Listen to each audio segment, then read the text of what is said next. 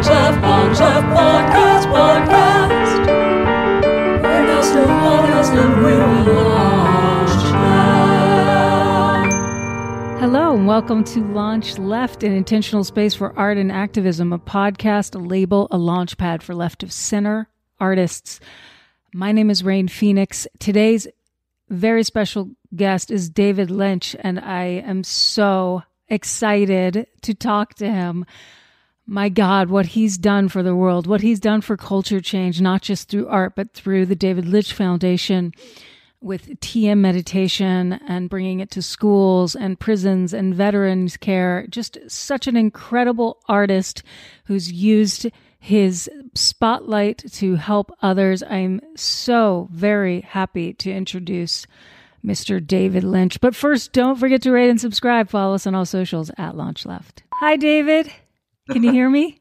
Yeah, now I can. I really like the facial hair. Just so handsome and regal. Well, I hate the beard, but I hate shaving more. It looks really great. So we're just going to talk about art and TM and music. And I wanted to just start, if you don't mind. I did a deep dive on your music last night. Oh, yeah? And wow, I hadn't listened to everything. And I hope you don't mind me asking the question, how did you first experience music and how did it find you? Let's see. I started playing the trumpet when I was little, and I played the trumpet until the ninth grade. When we moved to Virginia, I was in the school orchestra, they called it, I think. And I had a class. And right at the very beginning, I think I ended up second or third chair trumpet section. And I was kind of looking forward to this thing, trying to, looking forward to playing music in the orchestra. And then they told me the second day or third day to be at the school at 6:30 in the morning because we were starting marching practice, and that we were going to be required to go to these football games every week and march also. And so I quit the orchestra, and that was the end of the trumpet playing. Never really got into music and at all until I met Angelo Badalamenti, and Angelo brought me back into the world of music, really brought me into the world of music. And just, I would go in with Angelo and work on stuff, and these musicians, every single one of them it was a thrill to be in the studio and watching these guys and gals, making music, and it was just beautiful. And in those days, I just wrote lyrics and would sit with Angelo. But then little by little, I started getting more into it. When did you meet Angelo? Was it earlier in your career or later? And on Blue Velvet, 1985, Wow. I think 85, I met Angelo. One of the films that the sound design is so well known for is Eraserhead, and that happened before Blue Velvet and Angelo. So to me, maybe not in a musical sense, but you always had a connection, it sounds like, to sound and to the importance of sound and how evocative it can be for film and other art forms. Was that a good assessment? Rain, that's a very good assessment. Sound, I always say cinema is sound and picture traveling together through time. And sound is just as important as picture, and sometimes more important. And so many things can be done with sound. So it's right at the very beginning of getting into film, I always, I don't know exactly why, thought of everything. The sound was got to be part of it, 100%. and that there was a whole world there that was just as, important as the picture. Thank you for sharing that about music. I also noticed that, like my friend Gus Van Sant, you started your artistic studies in painting. Is that right? Exactly right. All I wanted to be was a painter. Was it just a natural evolution to film from painting and sculpture? And do you feel that all art comes from the same well or passion or same spring, as it were, in each of us? You say everything comes from the well, everything. So the well is consciousness. And while it's on my mind, Dr. Tony Nader, who is now, running the TM organization, has a new book out.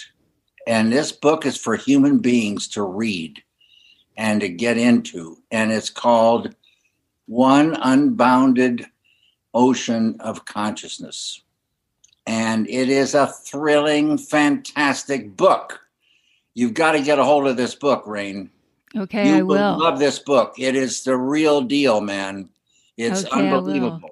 So everything comes from one source, but all these different mediums of, painting and photography and lithography and, all the different things, they're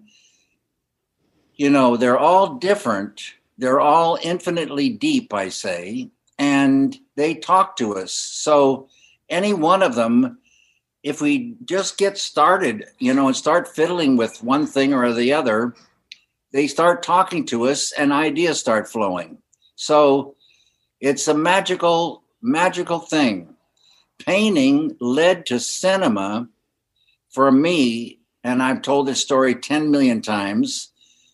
I was in a cubicle at the Pennsylvania Academy of Fine Arts in Philadelphia in a big, big studio room in the building. And this building is beautiful, this old part of the academy. And they had set up all the, students could set up little places to work. I worked at where I lived, but I also had this little cubicle. And this particular night I was in this little cubicle, walled off with paintings and stuff. So it's private. It was private there. And I was working on a painting of a garden at night.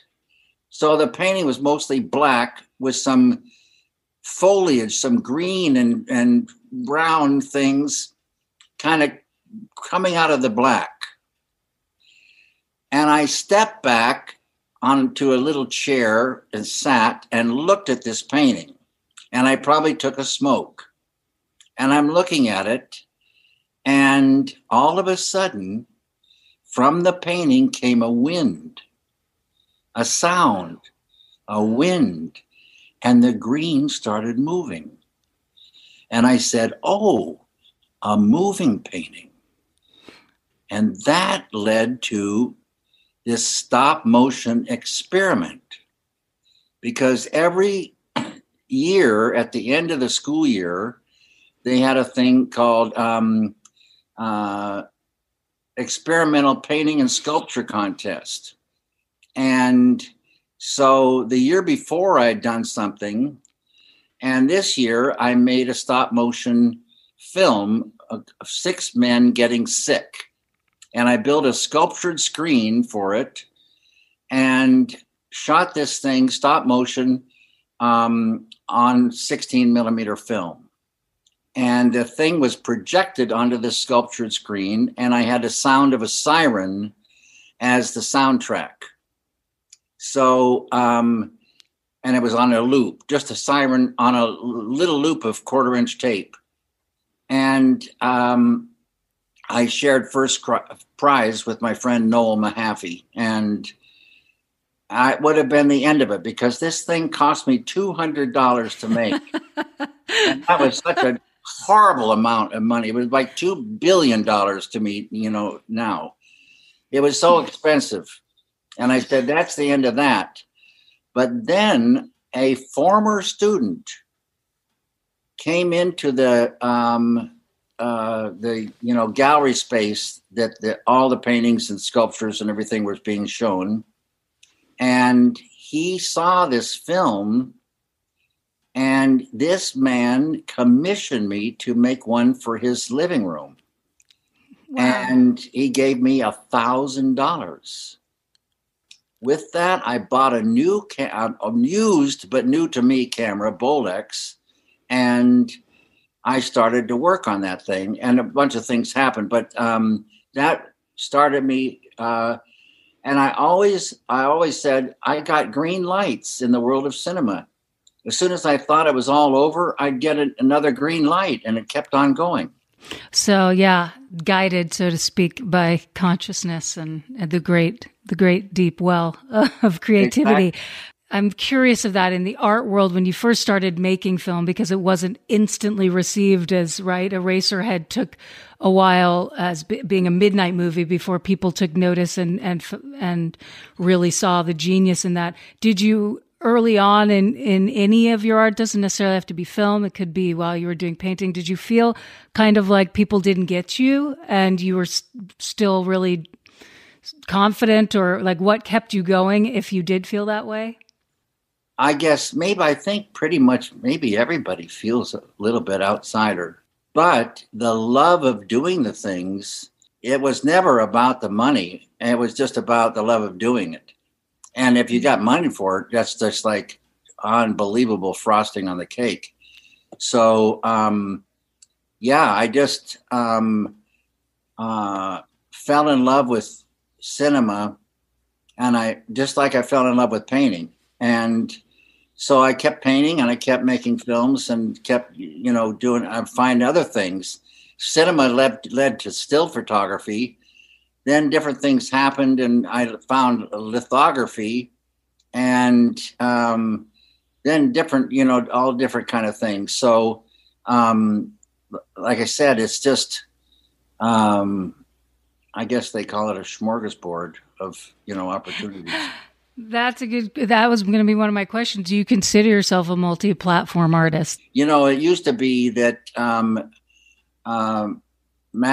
jack of all trades, master of none, but nowadays I think finally it's come around to the reality that we can do many different things. Yeah. It could be one thing one day, on Tuesday, and then Wednesday it's another thing. It doesn't matter. It's the love that drives us. Yes. And then that leads me to your quote. One of my favorite quotes of all, which is negativity is the enemy of creativity. Or what is your advice in terms off that quote and off what we were just sharing about, having resources or not for young artists? Do you have any advice that you could share about work ethic versus having the money and just that passion, the creativity of art? It's a tricky business, Rain, because, let's say you have all the desire and the talent, but you have no money and you have to get a job. So you're working, and most jobs are, 9 to 5 or whatever kind of job, 8 hours or 9 hours, travel time, 10 hours. And then you get home and you're tired and you've been doing all this stuff and for money. And then you're supposed to do your, creative stuff. And a lot of times that life doesn't work out too well. And there are grant programs. That's what saved me. But, they don't give grants to everybody that applies. And so, it's really tricky. Yeah. It's really rough. And if you don't get a green light, I don't know, it would be really nice if there were more grants and it help people get, like you say, the time and the materials to work. Yeah. And they wouldn't have to worry about that. So, yeah. But there are many ways to skin a cat. you can, like they did, do in a movie sometimes, get their friends together and I'll make the costumes, you build the sets, you do this, you do that, and work on the weekends and work here and there. And you could do stuff for relatively nothing if have it, but it might take more time. You can get a film made these days, and cameras and all sorts of stuff are cheaper than they used to be. And so it's possible. It's possible. I'm thinking about how I want to parlay this. Is there anything that you want to ask me?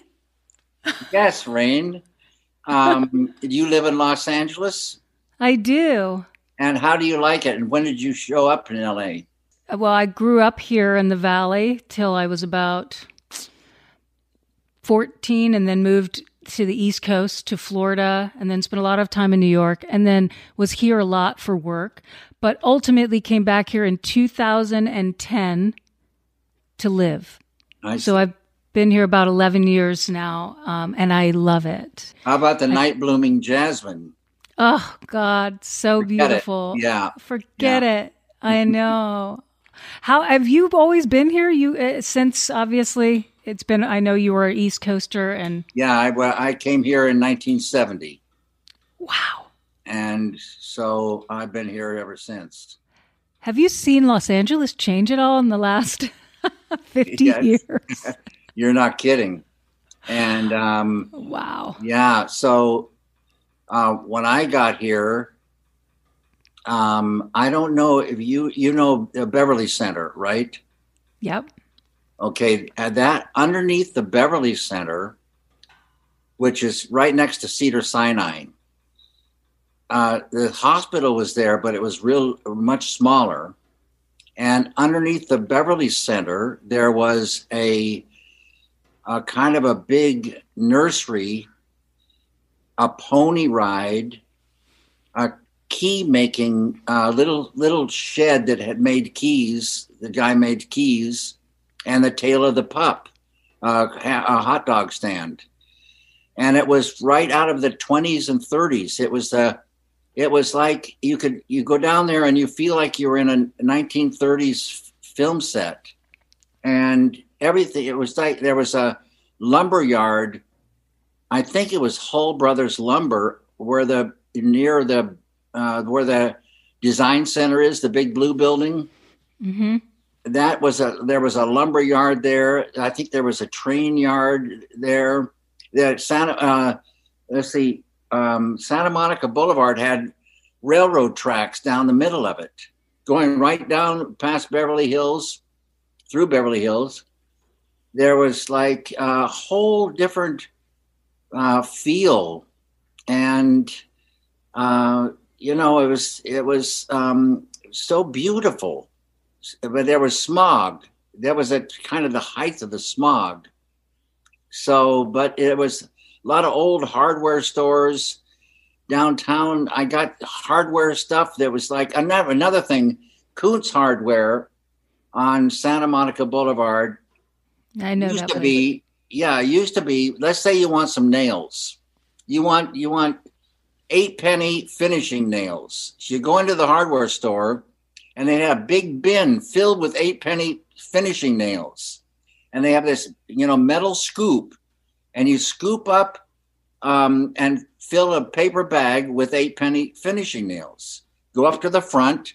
They put the bag on a scale, and they know how much to charge you. Then you head home with your nails. Now you go into a hardware store. You want 8-penny finishing nails. They're in a little box, and it costs a fortune. And if you want screws, there's a little plastic bag with 5 screws in it, and all this writing all over it, and a big price tag. Yeah. It used to be you just scoop up a bunch of stuff. And they didn't care if there was 101 or 115. It was the weight of them, and then you just go. And so it's just big changes. I mean, yeah, hearing that you lived in Los Angeles since 1970, the things you've seen. Yeah. Well, I like those paper bags. And I remember that from Tom Robbins had a whole monologue in that book, Even Cowgirls Get the Blues, about the paper bag and how in nature it could look like a tumbleweed or it could blend in. It was and I always loved that because the paper bag does have this kind of like, I know paper is made from trees and at the time we had a lot more trees, but it seems so much less invasive on our, and especially now that we know how to recycle paper. But it's all of it feels like we're killing the world. What's going on with that? I mean, have you seen in this area a lot of changes environmentally, or do you feel like it got better, the smog? It got better for a while. Right. And then it got kind of worse because people get like, they don't want just one car. They want a couple cars, I guess. Yeah. So, but the thing is, I think hiding somewhere out there are many, many inventions. They're going to come to light. Inventions were maybe bought up by the oil companies or whatever. And mushrooms, they found that some mushrooms eat plastic. And so, or something eats plastic. And they got a big, thrill by finding this for the environment. And I always thought, I don't know where I got this thought that Fukushima, if you could, I felt there might be a mushroom that you could start growing that would eat radioactivity, and that there'd be this giant, like Mount Everest of yellow mushrooms on Fukushima, eating it, changing it, and then when they were finished eating it all, they would die away and go back into the earth, but it'd be real like fertilizer. They would transform this thing with their, the mushrooms would. And they found then later, Chernobyl, there were these mushrooms that were eating radioactivity. And so look into that. Mushrooms, I think, are going to be big coming up soon. And different things will come into being. Like you say, I've just read this thing about kelp. Kelp, they think maybe they can make what they make now with plastic, they could make with kelp.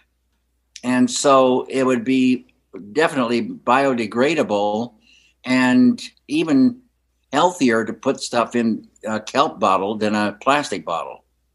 So I think things are changing for the good. And when we get out of this pandemic, on the other side, I think better times are coming for the human beings in the world. If you don't mind, I'm going to read another quote of yours that I really like, and that I think pertains to our conversation. There's two quotes. I'm going to read them back to back. One, and you can let me know if someone was just decided to say that this was you that said this, but I think it was. It says, a lot of artists think that they want anger, but a real, strong, bitter anger occupies the mind, leaving no room for creativity. So that's a lot off what we were talking about with negativity, the enemy of creativity. And then I love this one too. A filmmaker doesn't have to suffer to show suffering. You just have to understand it. You don't have to die to shoot a death scene.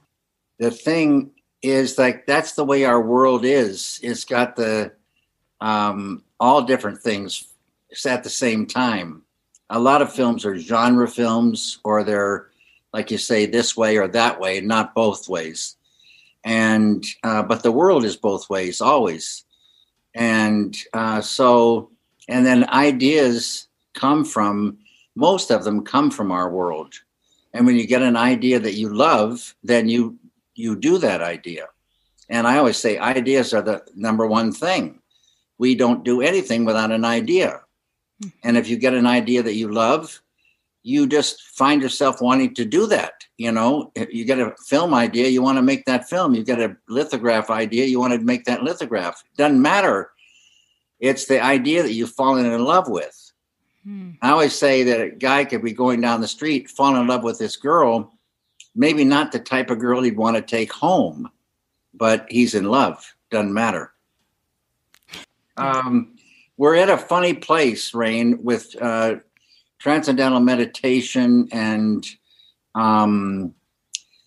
what's the other things out there? There's concentration forms of meditation, and there's contemplation forms of meditation. And, I've been practicing transcendental meditation for, almost 50 years, but 47 years or 46 years, I don't remember exactly, but since 1973. And so in 2023, it'll be 50 years. And I've seen all these other things come and go. And I want people to know that transcendental meditation is the real thing. And if you practice meditating, it stands to reason you'd want the most from that as you could get, because you're spending time doing something to get more, more creativity, more intelligence, more energy, more inner peace, whatever you're meditating for. You want more of that. And the thing I'd like people to know about transcendental meditation is this word transcend, that it takes you to the deepest level of life. You can't get any deeper than the transcendent, this field that underlies the whole field of relativity. Non-relative absolute it is. It's the eternal field of life. It's always and forever been there. It is always full. It always is the same, and it contains everything. And it's like consciousness. It's like the book is an unbounded ocean of pure consciousness. And I say that consciousness will be the word that defines the 21st century.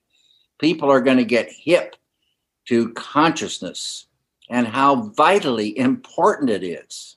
There's a Vedic line, consciousness alone is. And when you think about that, what do you mean consciousness alone is? It's all only consciousness. You, me, the fish, the babbling brooks, the stars, the universes, all spun out of consciousness. And we have the potential, each one of us human beings, to have infinite consciousness. And so it doesn't really matter how much we each have. Everyone has a certain amount of consciousness, but not everyone has the same amount. If we dive within and transcend every day, because every time you experience the transcendent, that ocean of pure consciousness, you'll infuse some and grow in that. So if you transcend every day, you're going to start expanding whatever size ball of consciousness you had to begin with. And you're going to start rising to your full potential, which is called enlightenment, infinite consciousness. That's our potential as human beings. And it's every human being's birthright to one day enjoy supreme enlightenment. Then you're truly home free. Then you're truly dealing with the full deck, banging on all 8 cylinders. And if you don't transcend, you're just kidding yourself. You want a technique that truly gets you to the treasury within, to that ocean of consciousness.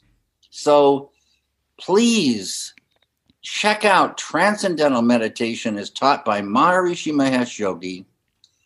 Get this technique for yourself and your friends and your loved ones, and you'll find negativity lifting away and all positive flowing in, and you'll start enjoying life more, feeling great in your body, getting more awareness, getting more happiness, getting more energy, getting more love, getting more intelligence, getting more inner peace. It's money in the bank. Don't take no for an answer. Go get it. Yes. And I know that you, the David Lynch Foundation in particular, has offered incredible scholarships to students and veterans, right? There's been, you all are really leading the charge in providing this to those that need it most. Do you have any scholarships for artists going yet? Like for groups of artists that might not be able to afford it, but would love to. We do in a way, Rain, because we have, now they've got a kind of a staggered, it's, when there's another thing about money, somehow built into people is this thing that anything like meditation, any spiritual thing or whatever should be free. But you have to take into account many things about, places to operate aren't free. Teachers teaching, where do they live? Do they have a car? Do they have a pair of pants or a dress? What is it? It's not free to live. So yes, you have to pay some money, but now the price is staggered so that if you can't afford it, the David Lynch Foundation will make it possible, probably, if we have the money to, we have to pay the teachers then. Right. If we have that money, which we try to raise money to give this technique to anybody who wants it in the world. Right. And because everybody is in need, everybody's stressed to a certain degree, some much more than others. Some have traumatic stress, some have just a little bit of stress. But everybody's got it these days, particularly. It's a stressful time. So everybody needs it, and you can find a way to get it. And I always say, if you do get TM for free, then one day, if you make a lot of money, you pay it forward. Pay it forward. Yeah. Well, I think that's a great way to be in general. And and you all have been doing that as an organization, and galvanizing people to give if they can, and then you give back with what they give. And I think that's just phenomenal. Would you be the most stressed if you couldn't have coffee? I'm so curious about your stress because you don't have any, but what if someone was like, no, I got stressed. We're out of coffee. We're out of coffee. That's almost like being tasered. Sorry for laughing. I did not mean to laugh at you at that thought, but that's pretty great. Okay. Well, I want to just circle back a little bit on music and images with you before we close soon, because I know your time is so precious, and I'm so grateful to have had this time with you. Twin Peaks, specifically that third season, that was the modern season, the one that happened, by modern, I mean more recently, your use of music and highlighting bands at the end, right? And those scenes where they would play live. I pick everything, but I got Big Dean Hurley was the engineer and producer, engineer, sound man extraordinaire. People would send stuff, and Dean did a lot of organization of these things, and then would play me selections, and then I'd pick and choose what I wanted.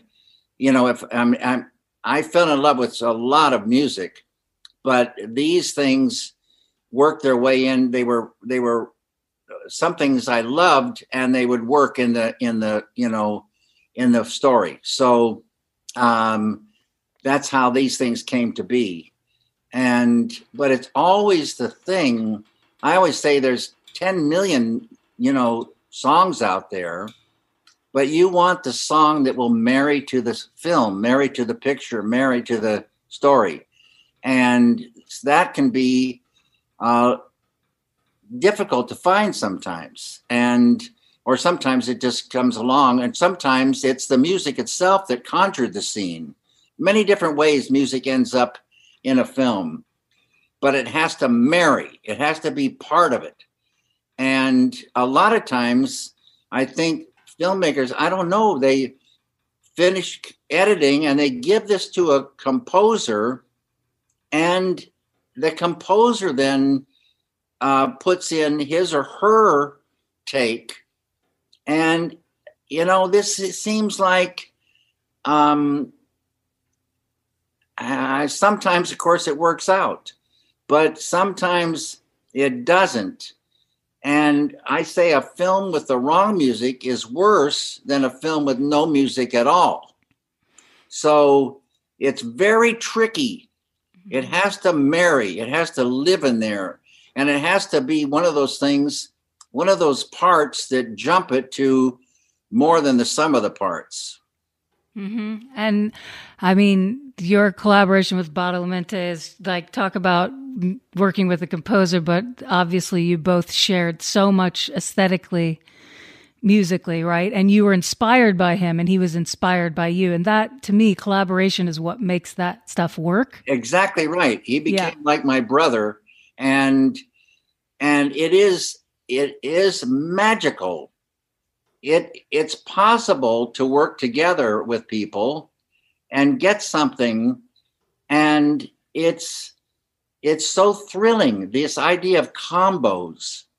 If I work with Angelo, it's certain things come out. But then if I work with Dean, a different set of things come out. If I work with so-and-so, a different things come out. It's these combos that are magical, and they're all different. They all conjure different things. It's really fantastic. You're fantastic. You're fantastic, Rain. David, I can't tell you what a joyful start to my day to have the opportunity to speak with you about art and culture and music and meditation. I mean, you always inspire, but to actually be in conversation with you, really, I feel like I won the lottery. So thank you. Well, bless your heart, Rain. Maybe one day we can work together. I would love that. I would absolutely love that. Thank you to you, Rain. And I saw your talk with Jane Fonda, and I liked Jane very much.